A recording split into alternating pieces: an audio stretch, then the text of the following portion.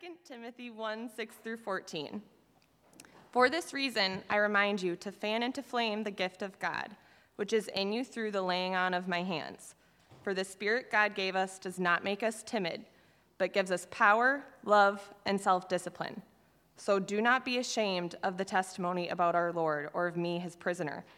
Rather, join with me in suffering for the gospel by the power of God. He has saved us and called us to a holy life, not because of anything we have done, but because of his own purpose and grace. This grace was given us in Christ Jesus before the beginning of time, but it has now been revealed through the appearing of our Savior Christ Jesus, who has destroyed death and has brought life and immortality to light through the gospel. And of this gospel I was appointed a herald and an apostle and a teacher. This is why I am suffering as I am. Yet this is no cause for shame, because I know whom I have believed, and am convinced that he is able to guard what I have entrusted to him until that day. What you heard from me, keep as a pattern of sound teaching, with faith and love in Christ Jesus. Guard the good deposit that was entrusted to you. Guard it with the help of the Holy Spirit who lives in us. All right, good morning. Welcome to Hiawatha Church. Thanks, Nikki, for reading that, and thanks, band. I was worried I was going to lose my voice, but I really love singing that song with you all. That's a pretty good one. Well, welcome to Hiawatha Church. If you're new or visiting us, thanks for being here. Hopefully there was someone here to greet you. It's a little bit more full than normal because we're down to one service here for the month of July, but I love this chance just to get to see everyone here, kind of all in one place. So, welcome everyone. This morning we're going to be digging into 2 Timothy. So that's the series that we're in right now. Chris kicked us off last week to kind of kick off the book and look at the first 5 verses. And so we're going to be spending some time for the rest of the summer preaching through the rest of this book. So, but before we dive into that, wanted to give you a quick intro on who I am, because I'm not normally up here. So in the summers, we get to give a break to Chris and Spencer, who preach most of our sermons, and so the rest of us on the overseer team get to step in. So this is me, my wife Ellen, and our 3 boys, Luke, Truman, and Fletcher. You probably see them wearing Cape shirts around here. They really love those and wear them a lot. But yeah, 4, 2, and 1.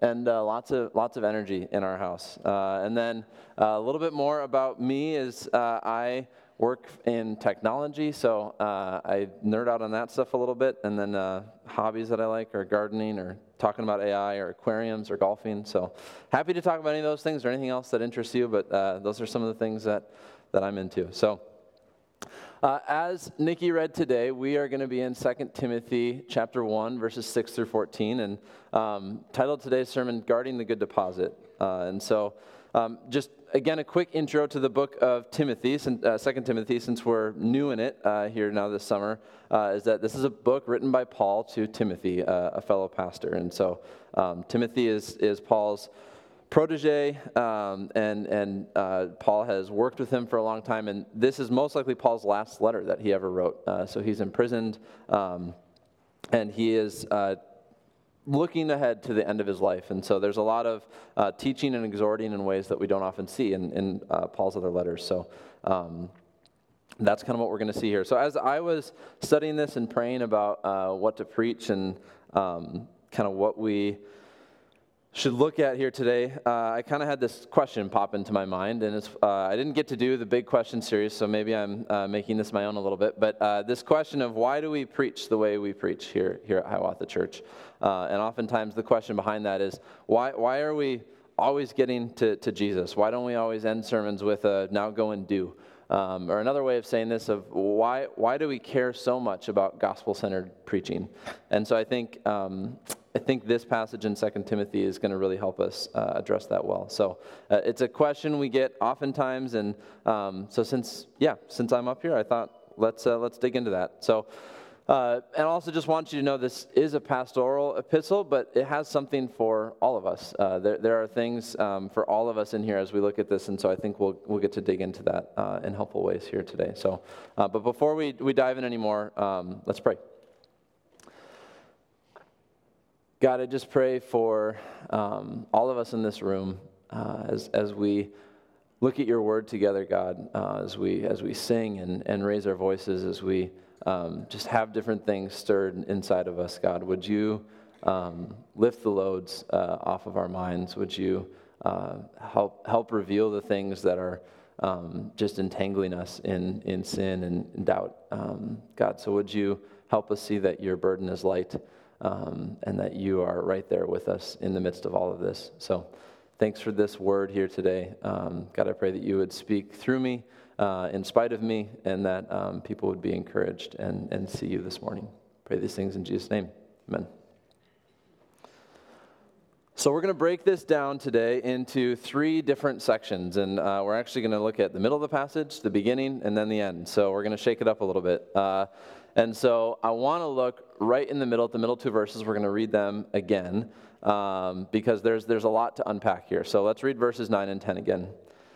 He has saved us and called us to a holy life, not because of anything we have done, but because of his own purpose and grace. This grace was given us in Christ Jesus before the beginning of time, but it has now been revealed through the appearing of our Savior, Christ Jesus, who has destroyed death and has brought life and immortality to light through the gospel. Chris often says this, and as someone who doesn't preach a lot, I don't often know how that could be true, but this passage in particular could be a sermon all of its own. We could spend all of today just looking at these 2 verses because there's a lot that we could unpack in here. But so what I'm going to do is intentionally circle a couple areas of this, and we're going to look at it together. So the area that I kind of want to look at is right at the beginning when he says, he has saved us and called us to a holy life. It's a clear exhortation from Paul here, telling us that all of us as believers, if you claim Christ, that we've been called to a holy life. And I think if that word holy gets thrown around a lot in Christian circles, and even, quite frankly, just in other religions, that idea of being holy. And so if you're like me and you don't actually learn the definitions of words, but just use them in context, then you might be a little bit confused as well, and kind of what does it actually mean to be holy? And so I think that the basic definition of being holy is to be set apart, to be kind of set away from things. And so when we think about Christianity, it's being set apart from sin, set apart from temptations of the world, and to be close to God, because the Bible says that God is holy. And so then to be holy, to live a holy life, is to live a God-like life, to be set apart with God. And so I don't know about you, but that sounds really difficult to me, and that feels like a big burden. If being holy is being God-like, I do not think I meet the mark there. So, but if you're right ahead, you see the good news that's there, and this is kind of where I just want to give you an encouragement here right at the beginning today, which is that as we read on, you can see, what does it say? That we are called to a holy life, not because of anything we have done, but because of his own purpose and grace. So just read that and let that lighten your load this morning. If you're like me, you're here with a lot of baggage. I had a hard week. There was a lot going on. Last night, our 1.5-year-old figured out how to escape his crib, which for parents of young children, that is about the most terrifying thing that can happen. So there's a lot that's going on. There's a lot of hard things, and I think there's times even this week that I have not felt in control, and I felt like my life is just like, I don't know what's going on. And when things are tough, it can be really hard to feel close to God, to feel like we're living a holy life. We may intellectually know things that are true about him, but our emotions and feelings probably aren't always aligned with that. And yet what you see here is that the load has been lifted. Jesus has lifted that heavy load off your shoulders. So we no longer need to feel the burden of living a holy life because Jesus already did that. So as you think this morning on your particular, whatever's going on, the loads that you're coming here this morning, the things that just pop into mind when I say those words and you just feel heavy, lay those things down with me this morning at the foot of the cross. So that instead, holiness becomes a state of being. It becomes more like Lazarus being called up from the dead out of the grave by the words of Jesus. so that it is not by our own works, but it is completely by his own purpose and grace. So lay those things down with me this morning, and let's keep digging in, because I think there's some really good things here for us. So let's read on. Kind of picking up in the second half of 9 here. This grace was given us in Christ Jesus before the beginning of time, but it has now been revealed through the appearing of our Savior Christ Jesus, who has destroyed death and has brought life and immortality to light through the gospel. So God has saved us. He has made us holy, not by any of our works, but by his own purpose and grace. And then how are we receiving that grace, or what's happening? That's all through Jesus. And then what does this say Jesus did? It says that he destroyed death. So let's think about that together for a second, the fact that Jesus destroyed death. And why is that such a big deal? I actually think about death a decent amount. Not sure how healthy that is, but probably healthier than not thinking about it at all. But I think we all see death all around us all the time, right? Those are the things we're bombarded with in the news. And just as we get older, I've found, I'm not that old yet, but as we age, I think there are just hard things that happen in life. There's people that get sick in our lives. We have pets that die. We see, really crazy freak accidents that happen. And so we're constantly reminded of our mortality, of the fact that our life is finite and not infinite. And that's our collective human experience, right? We're all kind of, so much of what we do, the decisions we make, are oriented around that idea that life is short, that we don't have immortality. It doesn't feel natural to die either, does it? It's counter to what we all know should be right. We all know that death is an unnatural thing. And so death, apart from Christ then, from the world's perspective, I don't think, as Dumbledore says, it is not the next great adventure. It's terrifying. Death is terrifying if you don't have hope beyond this life. And so I'm a bit of a tech nerd, and so this kind of caught my attention. I was just kind of trying to find some interesting stats on this. But in 2021, the global anti-aging market was valued at $62.2 billion, meaning that we as a collective human species spend a heck of a lot of money trying to reverse the effects of aging, trying to avoid thinking about death. And so I read this story. Maybe you guys have seen this. I don't know. This has really been popping up in my feed. So somehow the algorithm thinks I like this. But I read this story about a tech guy who's spending $2 million a year to basically reverse his age. So he is 45 years old, and he has a whole team of doctors and a whole bunch of stuff that he does, studies. And he's trying to reverse his biological age back to the age of 18. And he actually has made some interesting progress. I've been tracking a little bit. It's kind of interesting. But I think the point here is that we collectively as people, as a society, as humans, we are terrified of death. And yet it says right here that Jesus destroyed death and that he brings life and immortality to us. And that's what he did up on the cross. So why is this all connected? Holiness, destroying death, immortality. I think Paul is getting at the fact here that to live a secure, holy life, we have to realize that our life isn't even ours anymore. Jesus destroyed our greatest enemies, and now we are secure with him, and nothing can take away our life with him. And guys, when that sinks in, that changes everything. When you realize the power that God has over your life. We don't even have time to go into a sentence that you might realize I'm just skipping over here when it says that this grace was given to us in Christ Jesus before the beginning of time. It means God has had a plan for you in your life before you were ever even an idea, before time even existed in our universe. And that is mind-boggling and should just make your head explode. And so, as we receive all of this, I just want you to be struck by the magnitude of God's power. It is all greater than our own. And he is not limited by our inability to live a holy life or our lack of action. He is powerful, and he continues to give us grace. So just sit in awe of that this morning. So with that kind of in mind as the backdrop, let's move ahead here and let's dive into this next exhortation that Paul gives Timothy, which is to join in my suffering.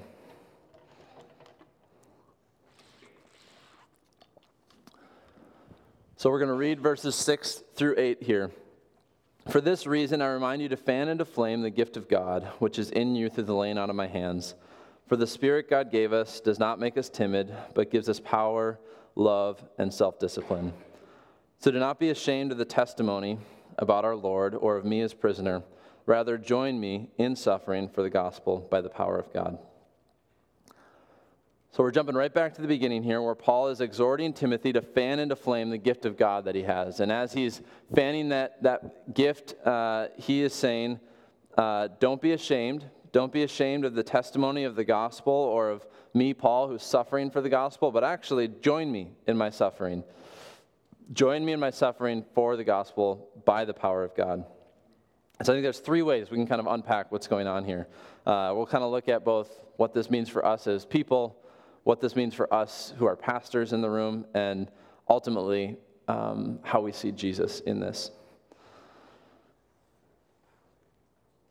Paul says right here, God does not give us a timid spirit, but what does he give us?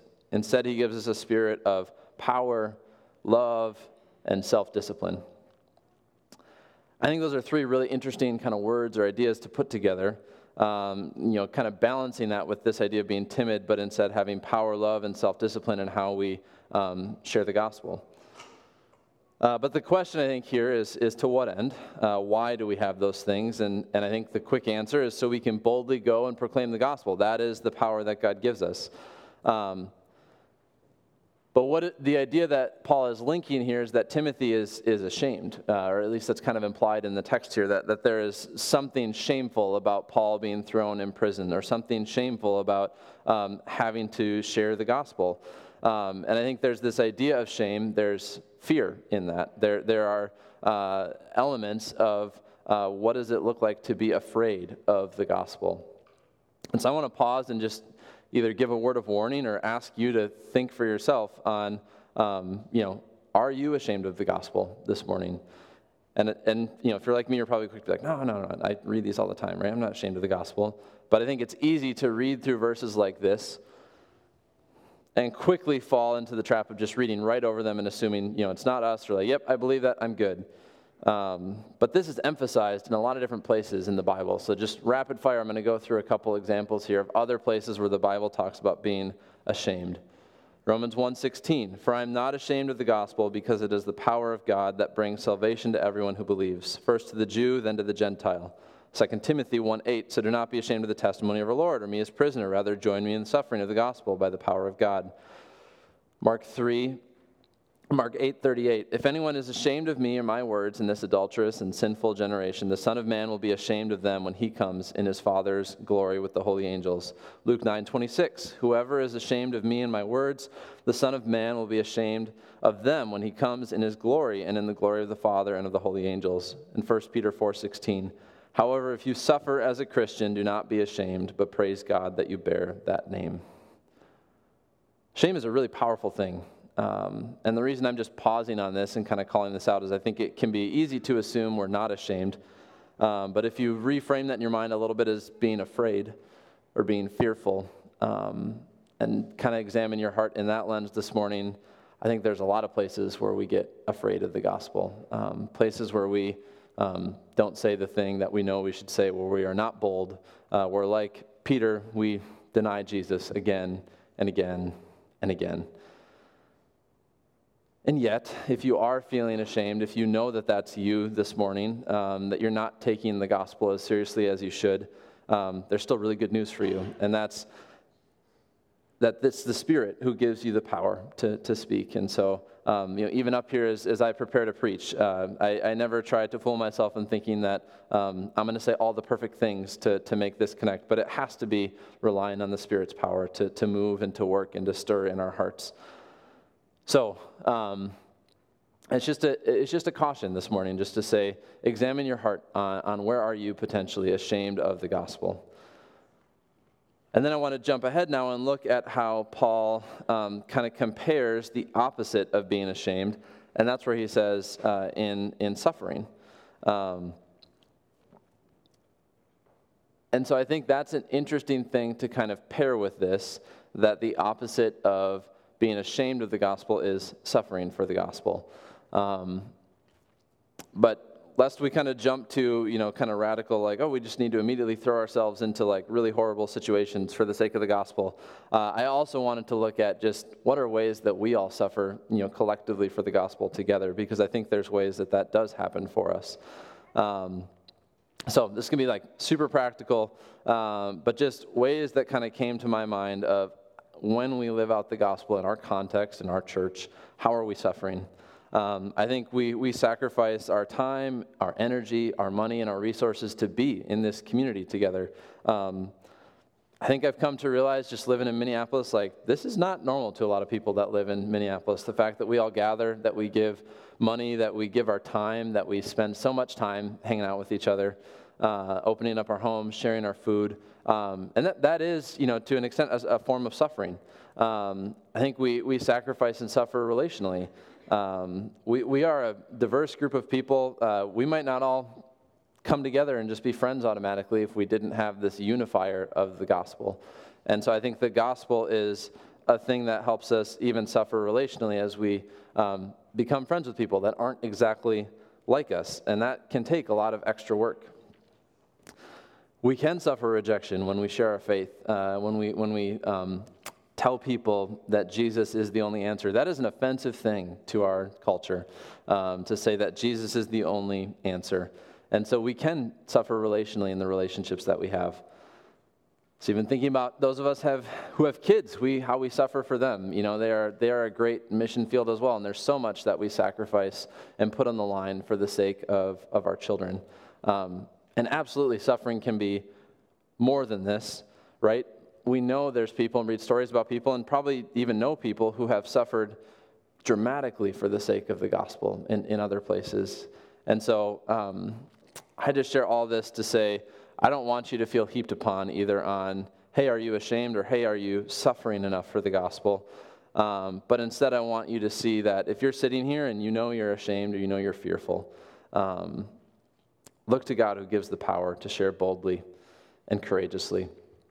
And if you are sitting here today and you are suffering and you are weary and broken and you're not sure how to continue on because you have suffered so much for the sake of the gospel, look to Jesus who has suffered for you, who gives you the power, the love, and the self-discipline to continue through. So that's kind of, I think, some implications for us there, just as people living out the gospel. I also just wanted to pause here and just take a minute just to kind of share my heart with you all. I've been pondering this throughout the week. This is a letter written to pastors, and so here I am, find myself in that role. I don't get paid to be a pastor here, but I am a pastor of this church, and I don't know if I can get to stand up here in front of you all and share with you. This is actually the one time a year that I get to do it. So I did just kind of want to step aside and just say, like, as a pastor who you don't get to hear from, I just want you to hear a little bit more of my heart and my what I think about this church. So I learned early on in life that we all experience suffering and pain. And when I look around this room, I know so many of the stories and so many of the things that are going on, and I know there's so much that I don't know either. And that's why I became a pastor. I didn't really aspire to it. Chris and Spencer kind of brought it to me, and I dragged my feet for several years, and God kind of kept pushing it back in front of me. But I care deeply about all of you. Ellen and I made our home here. This is where we have put our roots down, and we really love this church and love this group of people that's here. And I speak for all of our pastors when I say that we care deeply about each and every one of you. And I just want you to know that we see you. We absolutely pray for you. When you write in those cards, when you send in stuff on the website, we see you and we pray for you. And it's not easy work doing this. It's hard and it's really frustrating sometimes. There's a lot of really great things too. But there's a lot of hard things going on. And so, as Chris often says, being a pastor is like you're taking shots. You're taking things on for the sake of the church. And I just wanted to stand here and tell you all, like, it's worth it. I care about all of you. I want you all to know and see Jesus and see that he is worth it, and that what we're doing here is amazing. And it's something that I'm really thankful and humbled that I get to do. So I hope you hear me right. I'm not trying to put myself up on a pedestal here. I'm just trying to say, as someone who is able to stand up here and speak to you all, I just want you all to know that Jesus is worth it. The gospel is worth it, and being part of this church is just a really great honor and pleasure. So that's kind of my little tangent, because I only get to come up here once. So, but let's dive in on something that's even more beautiful, and I think even more powerful, because when you think about who has embodied power, love, self-discipline, who has been the perfect shepherd and pastor, isn't that Jesus? Didn't Jesus display all of these things as he lived perfectly, lived the life that we could not, and died in our place? Even think Jesus had hands laid on him. Paul talks about laying his hands on Timothy and kind of commissioning him for ministry, except the hands that Jesus had laid on him were not hands commissioning him for ministry or lovingly sending him to go on mission. They were hands that were there to beat him and bind him and pound nails through his body and to raise him up on a bloody cross. So think about this idea of shame and suffering, and look at this verse. Let us fix our eyes on Jesus, the author and perfecter of our faith, who for the joy set before him endured, or read suffering, suffered the cross, scorning its shame, and sat down at the right hand of the throne of God. What makes any of this possible for us to gather together and just reflect on these things is the fact that Jesus is the one who's done this perfectly for us. So when we encounter suffering, when we seek to be more like him, we have a Savior who can perfectly relate to us. Jesus is the perfect pastor. He's the perfect shepherd. And so he knows you all even better than any of us ever could. We are imperfect people who are pastors at this church, but Jesus is perfect. So anytime you see a Christian leader or pastor emulating Christ to you, especially when they let you down, and they don't, remember Jesus and look to the cross, because he is the perfect sufferer on our behalf. All right, so finally I want to circle back and answer that question I posed at the beginning, which is, why do we preach the way that we do here? Why do we care about this so much? And so what we're going to do is we're going to go now look at the last verses here, 11 through 14. And of this gospel I was appointed a herald and an apostle and a teacher, and that is why I am suffering as I am. Yet this is no cause for shame, because I know whom I have believed, and am convinced that he is able to guard what I have entrusted to him until that day. What you have heard from me, keep as the pattern of sound teaching, with faith and love in Christ Jesus. Guard the good deposit that was entrusted to you. Guard it with the help of the Holy Spirit who lives in us. So as pastors, we can read this letter as instruction about how to preach, how to teach. So very simply, one of the reasons to answer the question of why we preach the way we do is because we're persuaded the Bible tells us to. The Bible teaches us to preach in a gospel-centered way, and it's passages like this that support that. So in our sermons, we're always going to get back to Jesus. We believe every promise of God finds its yes in Christ. So I think the good deposit here that Paul is referring to is the gospel. It is how we preach and teach, and that is worth guarding. It has been entrusted to us, especially as pastors, to guard that. And that good deposit is a unique message. That's why we have to guard it. It is different from every other world religion that is out there. This crazy news that God came down to us, we don't ascend to him. That Jesus was a real man who was fully human and fully God, that he lived a perfect life, and that he died and defeated our greatest enemies of Satan, sin, and the devil. And that is a good deposit that we have to guard as pastors.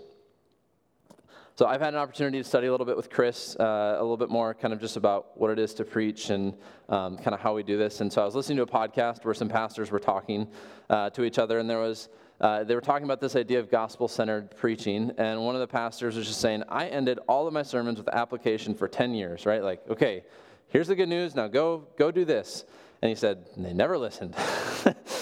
Or they would kind of, and then, the next week we'd be back doing the same things. And so he said, I started ending with the cross. And that's when I finally started to notice change in people at our church.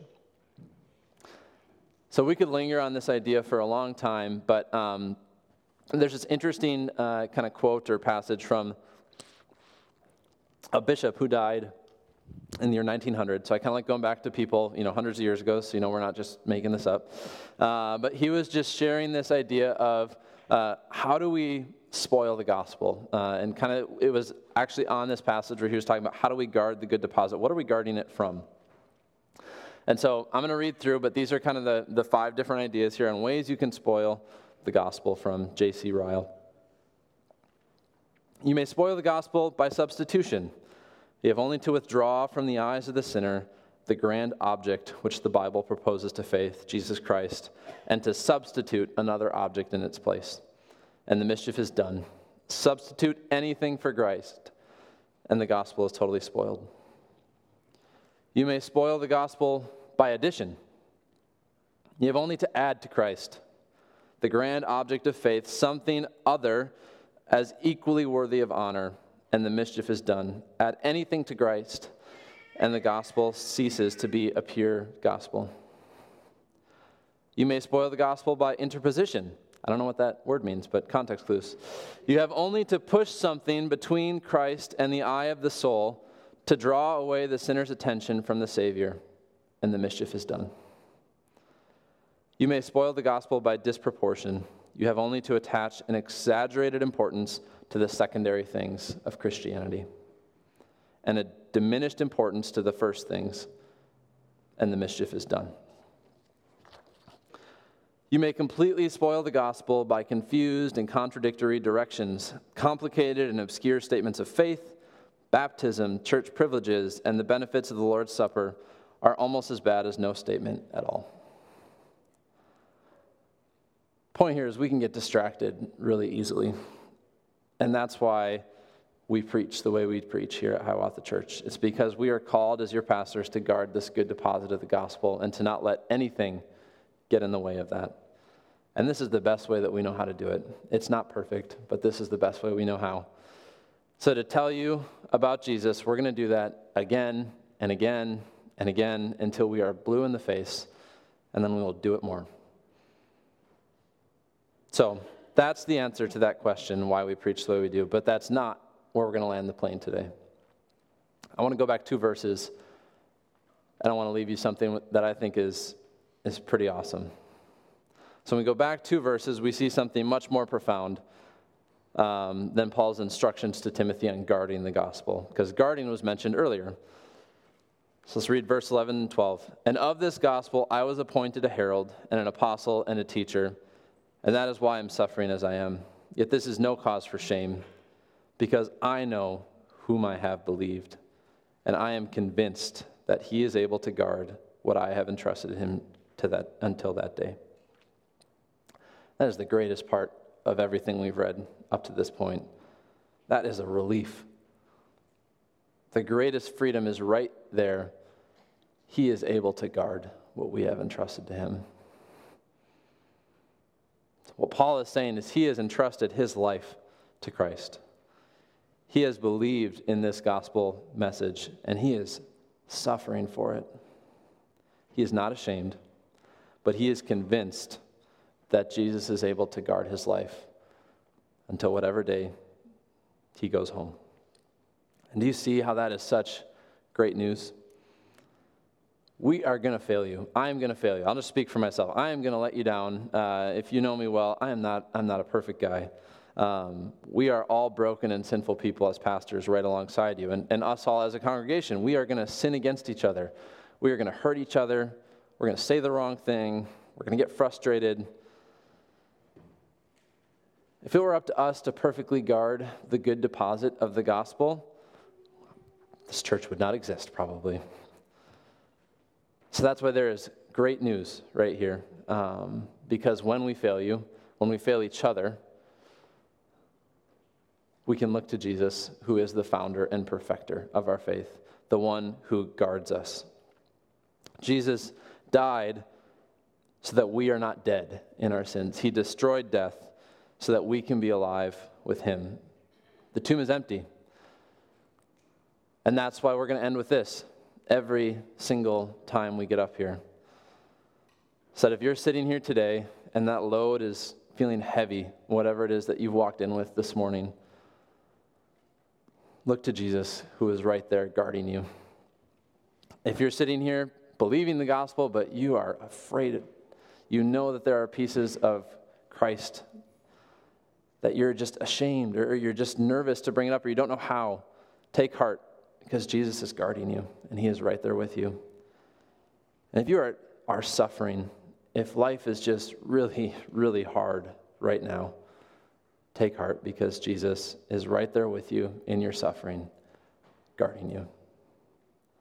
And if you're here and you don't know Jesus yet, I hope this stirred something in you. I hope you see that there is hope here, that there's something missing in your heart where you just feel like I just am never content, never satisfied with life.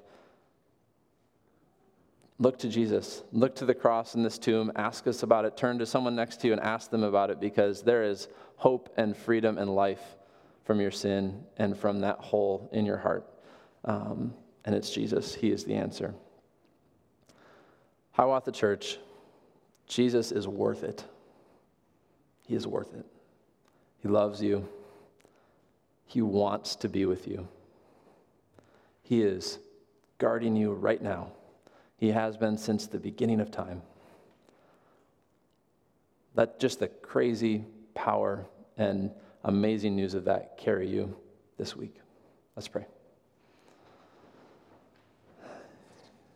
God, thank you that you are powerful when we are not. Thank you that you see us in the midst of our brokenness, in our pain, in our suffering. God, when we are ashamed of you, you are not ashamed of us. And when we are suffering, you have suffered right with us. Thank you for that good news. Would that carry us through this week? And thank you for this church that we get to gather and continually be reminded of who you are and what you've done. Pray these things in Jesus' name. Amen.